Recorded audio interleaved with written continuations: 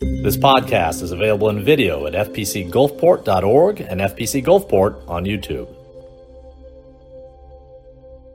The question that's often asked is the question, do all roads lead to heaven?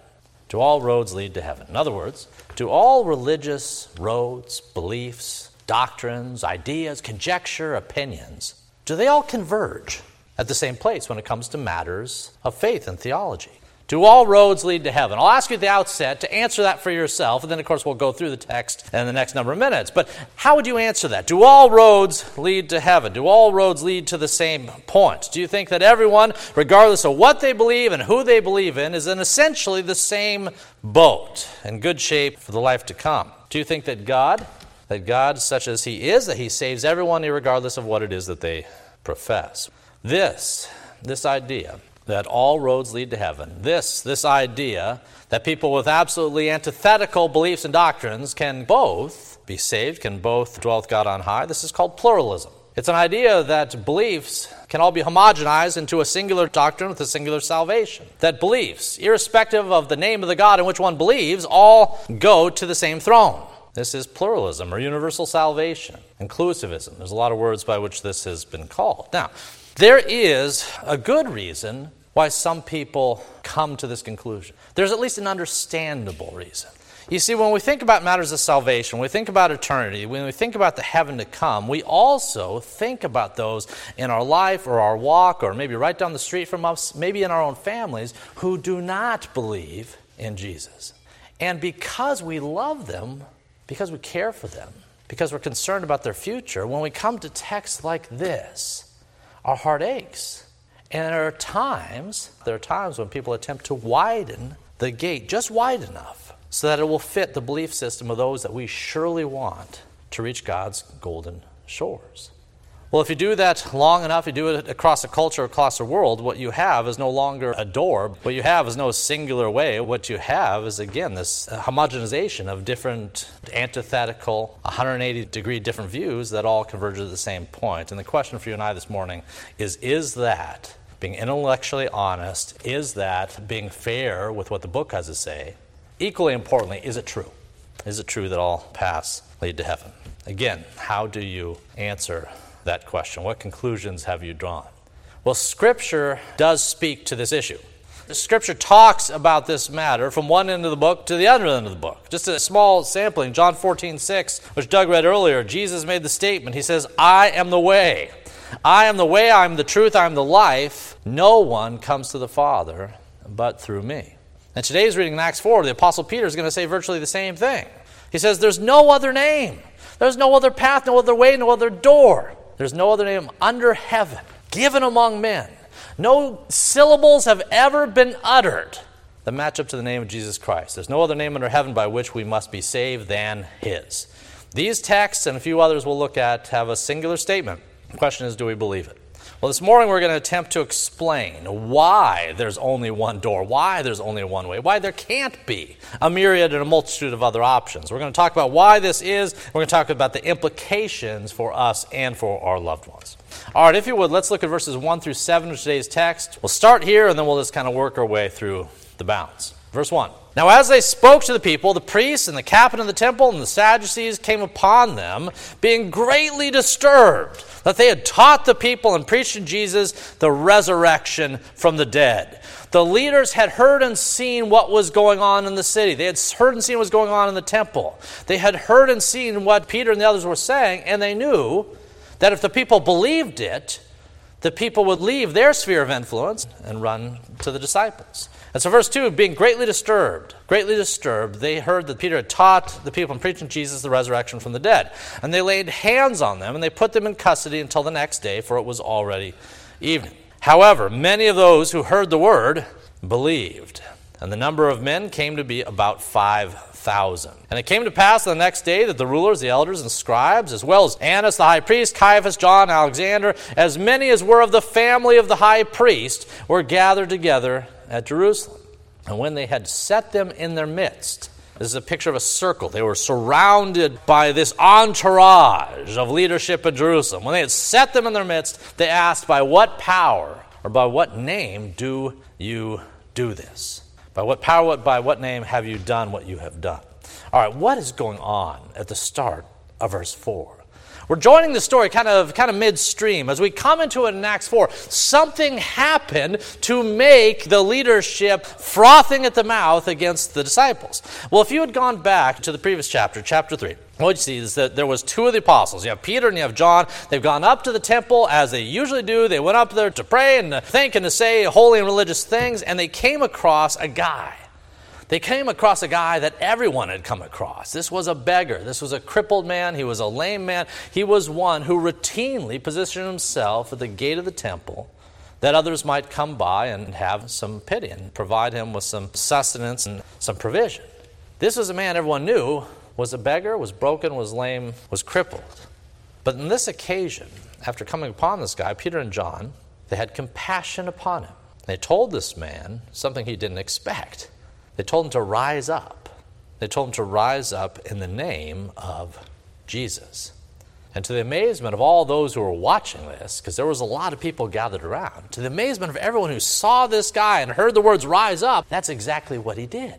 This man stands up, and after he stands up, the next few verses say that he begins to jump and praise and leap and do a jig. He's excited. He's happy. This is the best day of his life. A miracle has happened, and if you would watch such a thing, you would have said, wow, that's a miracle, because I've seen that guy for years. He couldn't so much as move an inch of his own volition, and now he's jumping. Now he's praising God. As you thought about that, as you thought about the miracle that just occurred there, then you look to Peter and John and say, all right, what went down here? What happened? What transpired? Well, that's what was going on. There was a group of people that gathered around. They were trying to understand what had happened, and this included some of the religious leaders. But unlike others who looked and heard what was going on and believed in Jesus, unlike others, the religious leadership, ironically at this time, they just got mad. They just got angry. Their hearts were not warmed by the sight of this broken man standing. They were not excited or enthused at the least. Well, Peter, at this moment, as people are gathered around him in chapter 3, Peter used this as an opportunity to preach the gospel. And this is what he said back then. He said, "Men of Israel, why do you marvel? Why do you marvel at this? Why do you look so intently at us, as if through our own power or godliness we had made this man walk? The God of Abraham, Isaac, and Jacob, the God of our fathers, glorified his servant Jesus." His servant Jesus, who you delivered and denied in the presence of Pilate when Pilate was determined to let him go. But you denied him. You denied the Holy One and the just, and you asked for a murderer to be granted to you. This was Barabbas. You asked for a murderer to be exchanged for this wonderful, sweet, gentle, kind-hearted guy. You wanted a murderer in place of him. You killed the Prince of Life, who God raised from the dead, of which we are witnesses. That is a strong statement. It's a strong indictment. How do you think it was received? How do you think it was received by the people to which Peter was speaking? Well, not well. The religious leaders, the scribes and the Sadducees and the chief priests friends and tennis partners and all that, they got mad. They got angry at Peter and the like, and so they threw him into jail. You know, if your object in life is to win friends and influence people, you're going to have trouble if you talk a lot about Jesus. If your object in life is to win friends or get the culture on your side or have a whole lot of social network advancement, you're going to have a tough time the more often you raise the flag of King Jesus. Well, if it's true for us, it was triply true, and more so true of Peter in this context. He was telling the very people who bore responsibility for killing Jesus what they had done. If his desire was to get on their good side, this is not the way to do it. And we see it wasn't the way to do it because of their response. The priest, the captain of the temple, they laid hands on them. That's a genteel way of saying they grabbed them by the shirt collars and they threw them into lockup. Now, sometimes in life, people get angry, but that anger, it fades. You get angry about something gets your attention, you get worked up about it, and then you go to bed and you sleep on it, and the next day you're not so angry. You know, you have your cup of coffee and you feel a little bit better. Well, the next day here, Pharisees, maybe they didn't have their coffee, I don't know what the deal was, but they were even angrier than the previous day. And so in verses 5 and 6 of today's reading, all the religious elite and the leaders in Jerusalem, they bring the apostles before them, and the interrogation begins. And the very first question that the chief priests and the scribes and Sadducees and all these people ask them in verse 7 is this: by what power, by what name have you done this? By what power, by what name have you caused this man to walk? They wanted to know what had happened. Well, Peter is going to tell them in verses 8 through 11 of chapter 4.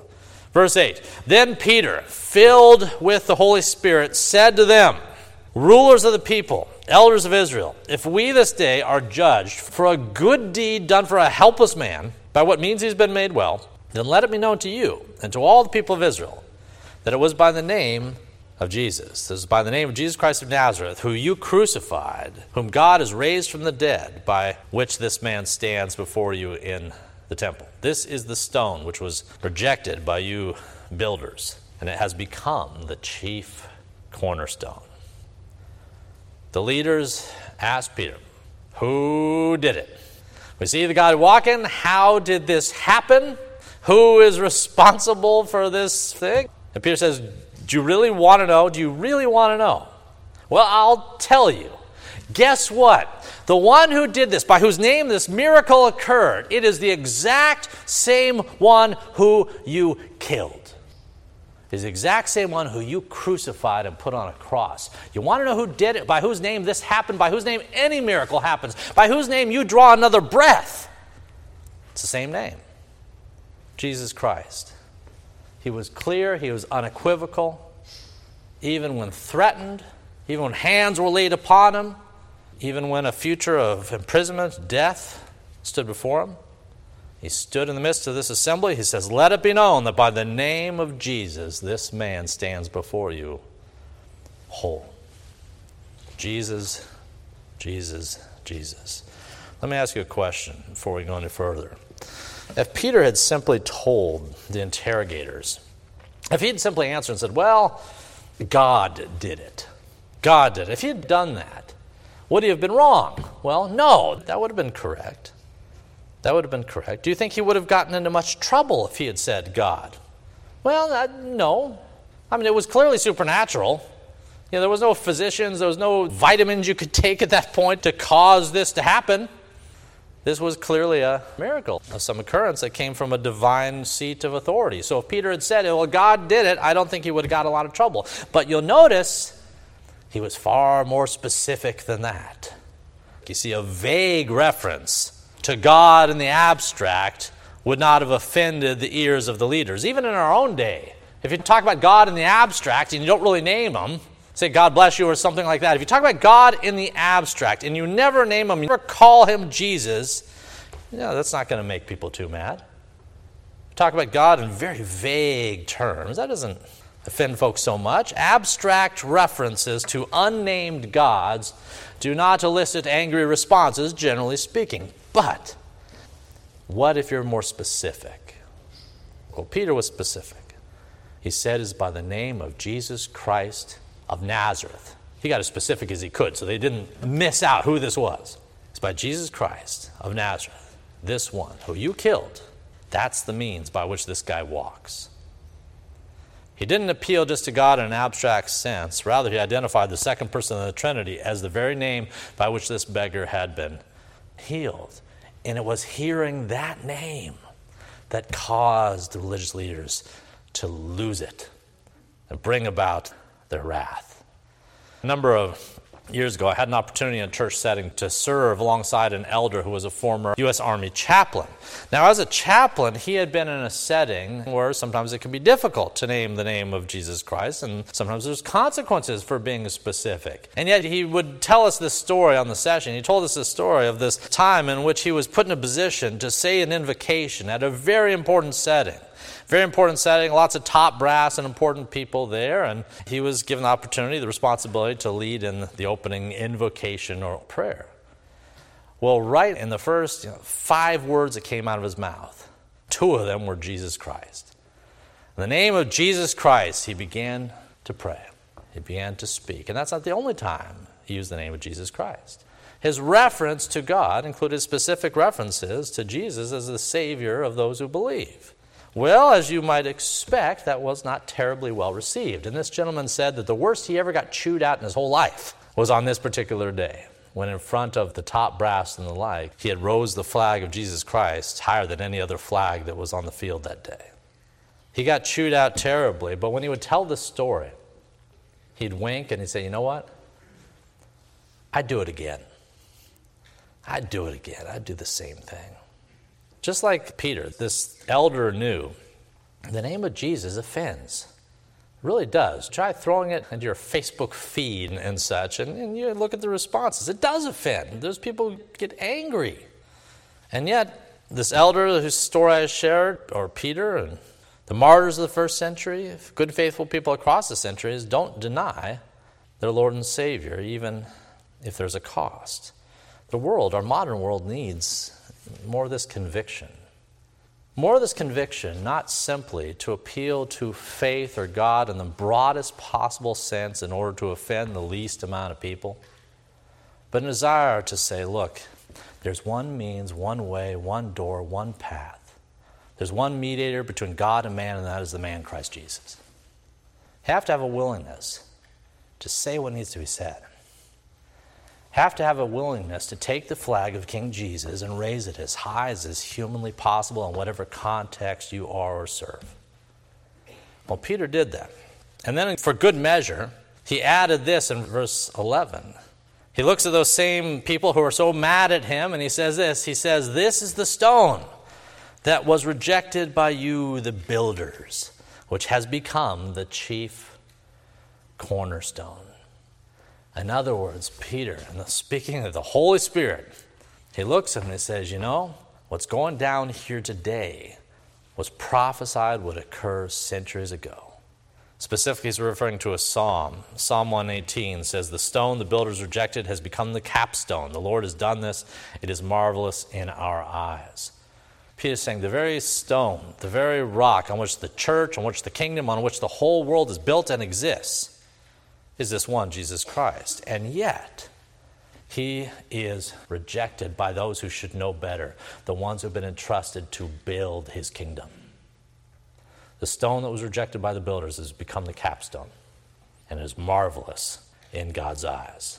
All right, let's move on to verse 12. Verse 12 contains the words that Peter had been building towards all along, the most significant words of this passage, and they say this, nor is there salvation in any other. For there is no other name under heaven given among men by which we must be saved.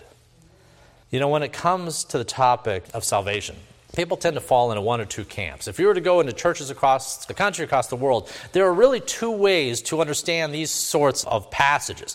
For simplicity's sake, we'll call them inclusivism and exclusivism. And I'm going to define both and then talk a little bit about, the pros and cons of each. Inclusivism believes that God's plan for salvation includes beliefs and doctrines, religions of all those people across the globe. That God's plan of salvation includes all manner of doctrines, beliefs, names, even gods.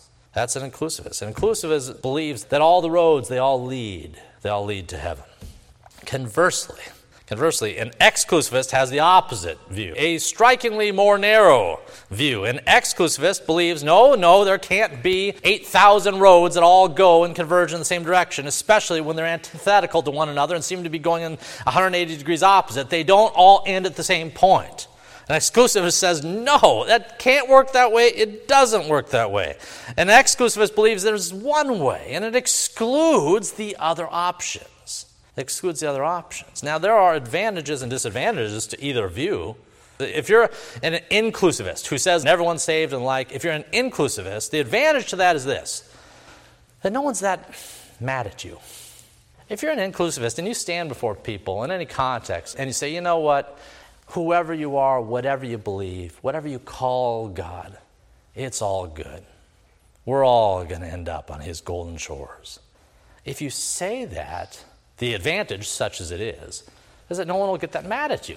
They'll go, okay, you're not ruling me out of the kingdom? All right, sounds good. That's the advantage, such as it is. The disadvantage of that Number one is that it's intellectually dishonest. Number two, it's inconsistent with Scripture. Number three, you can't reconcile verses like we're looking at today in any way, shape, or form with that view. If Jesus says, I'm the way, the truth, and life, no one comes to the Father but through me, if you hold up this word, this book, any of this, and call this legitimate and God-breathed, then there's no way on God's green earth that you can reconcile an inclusivist view with that. That's a disadvantage, and I assure you it outweighs the advantages 10-1. Now, the exclusivist, again, there's also advantages and disadvantages, but they're flip-flopped. They're flip-flopped. Now, on the one hand, the exclusivist is more biblically faithful. The one who says, well, there's just one means, one way, one door. The advantage is that's in line with Scripture. Such an individual is not at war with his own conscience, and he's not at war with the book, because he's being honest with what the book says, even if he doesn't fully like it or understand it. He's at least being honest with what the book has to say. That's an advantage. It's a good advantage, an important advantage, a necessary advantage. The disadvantage, such as it is that such a one as who says that Jesus is the only means into heaven is not going to be the most popular guy at the party. He is not going to win friends and influence scads of people on social media if he has this sort of view. In fact, he will offend.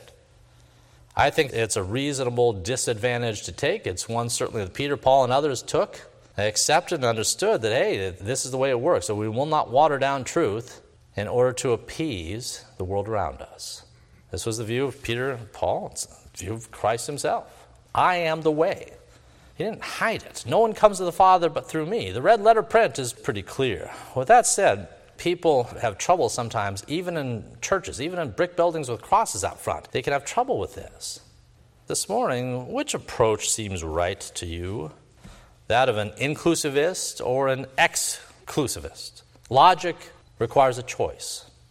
Let me share a brief analogy. At our first service, I was reminded, I looked out and there was a number of people who I know to be excellent chefs and cooks. So I made this analogy. If you were to go into a kitchen, let's say there's some world famous chef and they've got all the supplies or a kitchen that's kitted out with all the foodstuffs you might need, and then on the shelf there's all these recipe cards or recipe books and the like. So this world-renowned chef has all the ingredients and all the recipes and the like. If you were to walk into that kitchen, go up to the chef and say, you know, chef, I think that all recipes lead to steak. Or whatever, fill in the blank. Whatever your favorite meal is, the chef will look at you and say, no, it doesn't. It doesn't work that way. You cannot take any amount of ingredients using any amount of quantities, throw them in a pot, and come up with steak, or whatever the meal you're looking to prepare is. You can't work that way. In order to get to the accomplished necessary end, there has to be appropriate necessary means, tools, ingredients. There's a recipe. You follow it. You don't follow it, you don't end up with that which you set out to attain. If you went into a chemistry lab, it would be no different. You go into a chemistry lab and you see all the lotions and potions and bottles and beakers and all that. And you go in and you tell some scientist in the white coat, you say, you know what, I bet if we mix this, this, and this, mix all these ingredients, we'll get, gasoline something. He'll say, no, it doesn't all result in the same final product. The same is true in matters of doctrine and belief. You simply can't call God Jesus, Jehovah, and simultaneously call him Baal or Asherah or Moloch and worship him as such and pretend that you're worshiping the same God. Two people worshiping God by different names, different belief systems, different books, different doctrines, different sacrifices, all that stuff, they're not worshiping the same God. They can't be. The recipe, so to speak, is different. You can be loving and well-intentioned in thinking that that's the way it works, but it doesn't. And you wouldn't accept that in any other field. Man alive, you wouldn't accept this in a kitchen, you wouldn't accept this in a lab. Why would you accept it if you walk into church?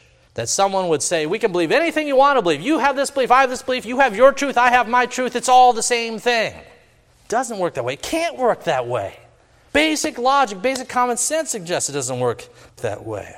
If one man says that Jesus is God and the other man worships the interplanetary spaghetti monster, they're not equally legitimate. They're not the same thing. Two contradictory statements cannot be equally true. This is, again, the law of non-contradiction. Now, for the sake of time this morning, I'll presume that you all got that. Imagine you've got this, that you really can't call two different gods, two different names, two different belief systems, and really be worshiping the same thing. I assume you got that. Well, here's the thing. There are some inclusivists that make that case that all roads lead to heaven. But there is a nuance that many inclusivists have that we have to mention this morning. An argument that many people make is not necessarily to say that all belief systems are equally true. What they say is that all belief systems may not be equally true, but if you believe one thing and I believe something entirely different, that God will save us both because he really doesn't care about truth. There's some who say, yeah, people in this other belief system, they got it completely wrong, but they're faithful. Yeah, they call God by this different name, they have different doctrines, different holy book and the like, but they pray and they're diligent and they're sincere in their hearts. And some will say that just because they're wrong, it's irrelevant to God's plan of redemption. That what he really values is not truth, what he really values is not their profession, he just values their works in trying to appease him. This is what some, in fact many, are saying. That it's not so much a matter that both beliefs are equally valid. They believe that God really just doesn't care if you come to him or worship him by invalid means, invalid names, invalid sacrifices and the like. And it's in this way that they say that all roads lead to heaven.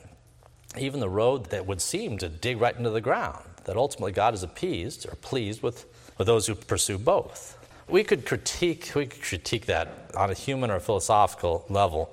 But with our remaining time, think about it for a moment from God's standpoint. Let's say you're God and you created the cosmos. You created the cosmos and creation and our first parents and the like, and you set it all in motion. And then you revealed yourself to the first parents. You walked and talked with Adam and Eve in the cool of the afternoon. You told them a bit about yourself. And then in due time, you sent prophets and there were scriptures and the like. Let's say that as God that you had done such a thing.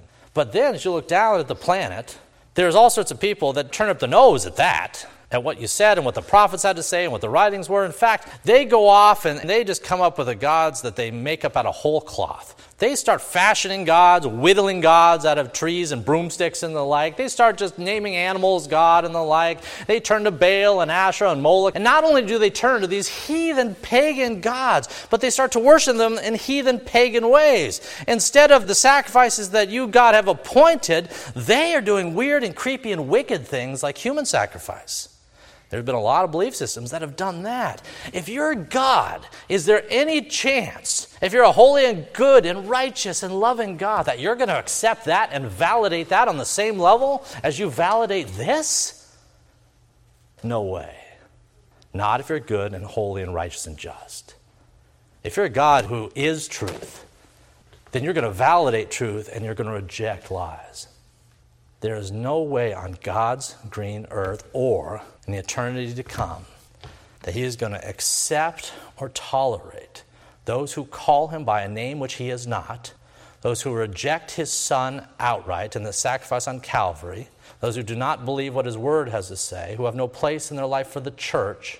They are completely and utterly outside of his plan for redemption as it is expressed to us in the 2,000-page book that he gave us.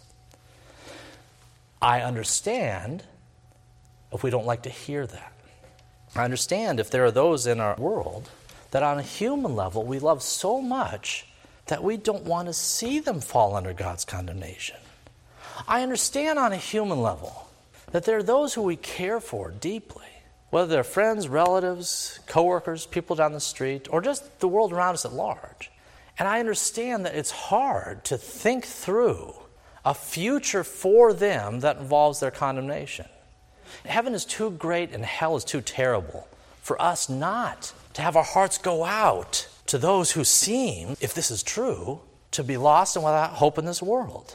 On a human level, if you don't have some compassion and empathy for them, I have questions for you. We should have compassion and empathy and care and love for the people around us, people in our families, coworkers, and the like. But I'll tell you this, if we love them, we'll tell them the truth. If we love them, we'll declare as Peter did, that there is no other name under heaven given among men by which we must be saved. And we'll tell them, don't you dare trust any other name. Don't you dare swing out to eternity on any other golden strand than that which is given to us through the person and work of Jesus Christ, or you will fall. That's the most loving thing we can do, is be honest with people about these things. Peter, Paul, others, John, they wanted their peers to be saved. But they knew that faith comes from hearing, and hearing from the Word.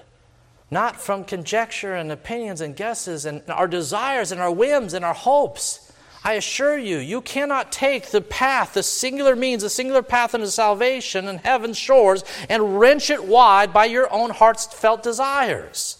And as I said before, I'm convinced that when it comes to matters of truth, that whether it's recipes in your kitchen, whether it's stuff in the lab, whether it's a school teacher, if a school teacher was to teach our kids and then send them home, and you look and you got the kid's paper and it says A+, and you say, wow. And then you look and your kid put 1 + 1 = Jell-O. And you say, that can't be right. And you look further down, 2 + 2 = purple. You look at this and you say, why in the world is there an A+ on this paper? And then you talk to other parents and their kids, the same result. The teacher's just giving A+ to everybody, irrespective of what they answered. We would say such a teacher is not doing their job, is not being loving and caring, is not preparing the children for the future, is not being honest with them, and their lack of honesty with them is going to hurt them down the road. That's what we would say. If you want to hold chefs and lab scientists and teachers to that sort of responsibility, to hold to the absolutes that exist in the world around us, then you should expect no less in church, no less in matters of theology. All right, as we look to wrap up, let me just cite, there are a couple of the verses, and I don't want to miss them because I want to make the case that everything we're saying today is not proof texting 1 or 2 verses. Everything we're seeing in Scripture is replete from one end of the book to the other. John 14:6, Jesus says, I'm the way, the truth, and life. No one comes to the Father but through me. This is not ambiguous. 1 Corinthians 3:11. For no other foundation can anyone lay than that which is laid, which is Jesus Christ. John 3:36, whoever believes in the Son has eternal life. Whoever does not believe the Son shall not see life. 1 Timothy 2, there's one God, one mediator between God and man, the man Christ Jesus. The most widespread religious book of the oldest religion on the entire planet, a book which has been proven historically, archaeologically, prophetically accurate time and time again, has this statement. It posits this point for our consideration this morning, that Jesus Christ is the singular means by which we can reach God's golden shores and the Father that awaits there. Jesus Christ is the singular means. What do you do with that statement? Well, I'll tell you this much. You reject it at your own peril. You reject it at your own peril. God gave us a 2,000-plus page book. He sent us prophets after prophets after prophets. He sent his own Son to live, breathe, and ultimately to die amongst his own people. And every one of these messengers has the exact same message. Turn to Christ and live. If you've not done so, today's the day. Let's pray. If you'd like to check out additional recordings or videos by Dr. Toby Holt, please visit our website at fpcgulfport.org. And if you're on the Gulf Coast, come join us at 11 a.m. Sundays at First Presbyterian Church of Gulfport, Mississippi.